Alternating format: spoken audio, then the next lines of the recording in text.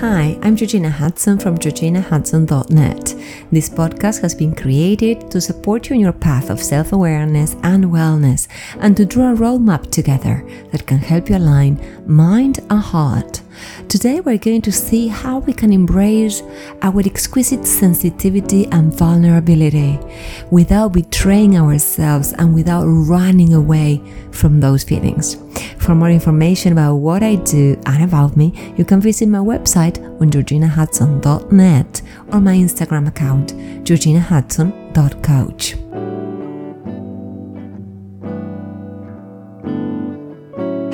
Hello. How are you? What's up, people? How are you today? And I've got some questions to ask you.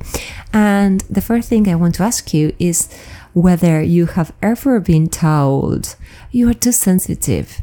Nobody can tell you anything. Or you take things too personally.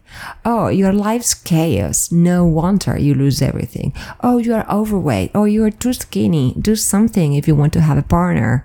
Or, oh my God, you always take things too hard. Please, do something about it. Or chin up and smile. That was one that I was told. This child's restless, talking about one of your children. Are you sure he doesn't have ADHD?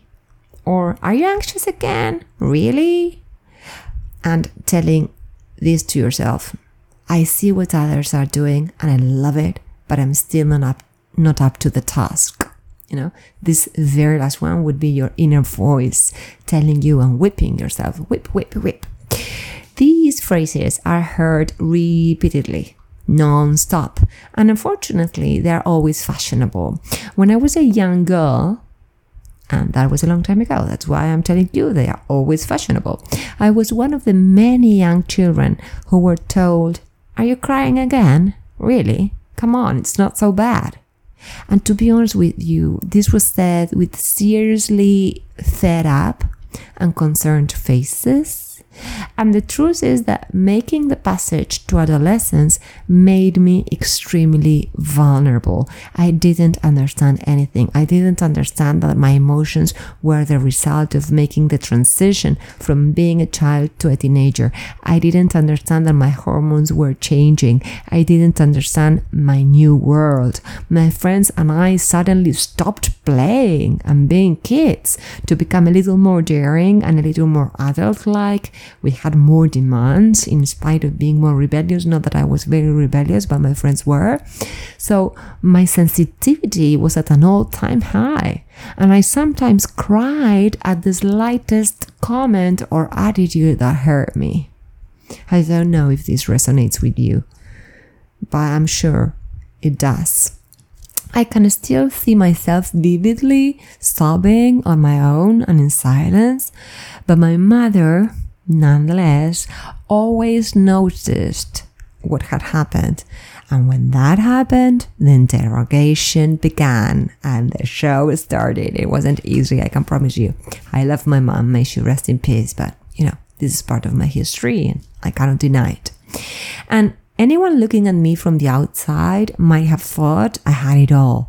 A closely knit family, many friends, good grades, affection in the circles where I moved, a lot of affection to be honest, and material well-being. And in fact, many of my friends, when we were adults, when we became, young adults, when we were talking together, I remember many of them telling me, "Oh, Georgie, we thought you had it all. You were like this," and this is embarrassing, but they told me you were like this princess and you seem to be like, super grounded and collected and to have it all. And we didn't have a clue you were suffering on your own, but I was. And inside myself, I felt a revolution that made me anxious. And I didn't understand that revolution. I didn't know why I was feeling like that. So I felt inadequate and I felt different from the rest. I remember telling myself, my goodness, what is going on? Why I feel like crying again? Why do I feel like crying again? Why can my friends be laughing and doing silly things and going out and partying and not studying and feeling good about it? And I am here on my own, suffering. And okay, then I understood. We were all in that together. But that happened a long time after that. So I also felt I had no right to feel so sensitive because, as I told you, from the outside, I had it all. And when I mentioned that, then I understood that we were in that together, that we were all in that together, is because some years later, talking about this with my closest friends, I found out that I wasn't the only one. One of my friends told me, "Oh my God, Georgie, I was crying every day. I wish I knew you were going through the same thing." And, many of us, especially, my closest friends, I guess we choose the people from our tribe because they're similar to us. But many of them had a hard time. So anyway, all the above, all the things that I have mentioned, was enough reason for my teenage me to avoid opening up when my mom asked me why I was crying. And I have to be very honest with you, I dreaded disappointing others, and I dreaded being rejected, and I couldn't imagine not being loved by my parents. So I began to hide my vulnerability, and I put it under the rug, like very under the rug. I held my chin up as I was told, and I smiled for the outside world, this, good Georgina, smiley Georgie. And it was hard, but it was an act that I put together. So behind every phrase I mentioned at the beginning of the podcast, when people tell you, "Are you crying again? Oh, you're chaotic. No wonder you lose everything," or "Oh, you are so sensitive and you take things to heart so easily, blah, blah, blah, blah."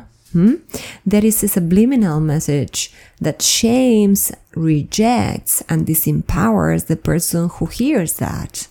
Because those messages sound a little bit like, get rid of all that, it's exhausting, and get over it. And now, like overnight. So it comes as no surprise that in a system which is so lacking in emotional intelligence and empathy, we end up convincing ourselves that we are broken and that something is wrong with us. And this is so tough to hear, I know. But I remember so well too, every time I was sobbing or crying, and every time I felt like I was inadequate and I was afraid or anxious or whatever, because I didn't even know what I was running from, I didn't even know. I felt like I was not good enough maybe, and that I was not going to be accepted in this new world of adolescence. And, and this is the subject of a new podcast, I know. But I learned very early on that something was wrong with me. I felt like a failure. And, I think my friends felt I was very composed and very grounded, etc. But, I was really having a hard time. So how do we usually respond to feeling like that? Blaming and shaming ourselves. After all, that is safer and easier than accepting that our vulnerability and sensitivity aren't accepted by our closest circle. And when I was talking about myself, I wish I had somebody who had embraced me and who had told me, "It's okay, Georgie, this is okay. This is part of becoming a teenager. You are so fine. You are all right. All is well, darling." But, I swallowed everything up, and I was afraid of disappointing my parents because they were sending me signals like, you are too much for us. And I ended up feeling ashamed of myself.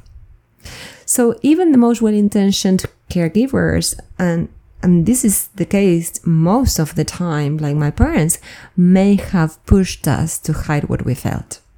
We might also have hidden our emotions ourselves when we compared ourselves with our environment. Like I told you, I thought the rest of the teenagers that surrounded me were having a great time and were wonderful and, totally okay. And I was the only failed adolescent. And unfortunately, all those exquisite feelings ended up being neglected. We have self-imposed parameters that we have bought from culture, which tells us that only by being or having this or that we'll be able to achieve what we set out to do. Only by being happy 24/7 we're going to be a good citizen of the world. And there is also something pervasive in our lives, and it's our internal narrative, and this is probably the cruelest. This is based on our painful childhood and our adolescence, and it might sound something like this today. I'm not good enough for this. People will not like me for who I am. If I say this, people are not going to like it. I need to apply more because otherwise I'm going to lose control, etc., etc., etc. But it's time we stood up for ourselves and integrated all our pieces, which is only possible from a place of self-compassion and not from self-hatred or self-rejection. This is also very strong, but this is true, It's important to say to ourselves, I can see you. I can see you are suffering. I can see this is very tough, but I'm going to be on your side. Don't betray yourself because I'm here. I'm cheering you on. You telling yourself this. You doing the work. And the work on oneself begins by pausing and never running away from what we feel, because we are conditioned to covering up what we feel by numbing ourselves with work, becoming workaholics, doing and achieving, and also with food or drink or booze, alcohol, or porn or sex or socializing or going out like crazy or buying and consuming, But the third thing is to pause and to silence the voices of shame from the outside and the inside, accepting everything that belongs to us and becoming accountable for what's going on. We need to open our eyes to tend to the parts that need our acknowledgement. And we can certainly reparent ourselves as we wish adults had done when we were young. And the theme of reparenting, I think I talked about this in another podcast. I'm not sure, but I'm definitely going to record another one talking about reparenting. But this is not to blame our parents or anything, because as I mentioned, most of them have the best intentions in their heart, but that doesn't mean that they didn't fail or that they didn't make mistakes. And we are going to make mistakes with our children too. So reparenting is something wonderful because it's the capacity we have to parent ourselves, to become the mothers or the fathers that could care for us the way we wish our parents had. And this reminds me of all the times my children come home feeling overwhelmed. When I was asked as a little or an adolescent, Georgie, come on, no, don't tell me, you're crying again. Oh, come on, Georgie, chin up, smile, come on, you have it all. You cannot be crying, really? No, it's not fair, there are children who haven't got anything, and blah, blah, and the story went on. So I was asked to be okay, like overnight. And I cannot do that with my children. I can't ask my children to get over their feelings and calm down the moment they come to my house and I see that they are overwhelmed. I can only offer them my heart and my conscious presence. I can be mindful. I can embrace them. I can wait by their side. And only then can they come out of the trance and begin to express themselves by crying or talking or drawing, like my daughter, who loves painting and drawing, to show me how she feels. And from that place, we can begin to dig into their experience in order for them to heal. But this takes time. And your task is to do the same with yourself. You cannot demand yourself to heal from one minute to the other. But what you can do is to be compassionate with yourself, to be mindful, to hug who you are, to wait for your improvement, and to wake up from the trance of covering up and running away from what you feel.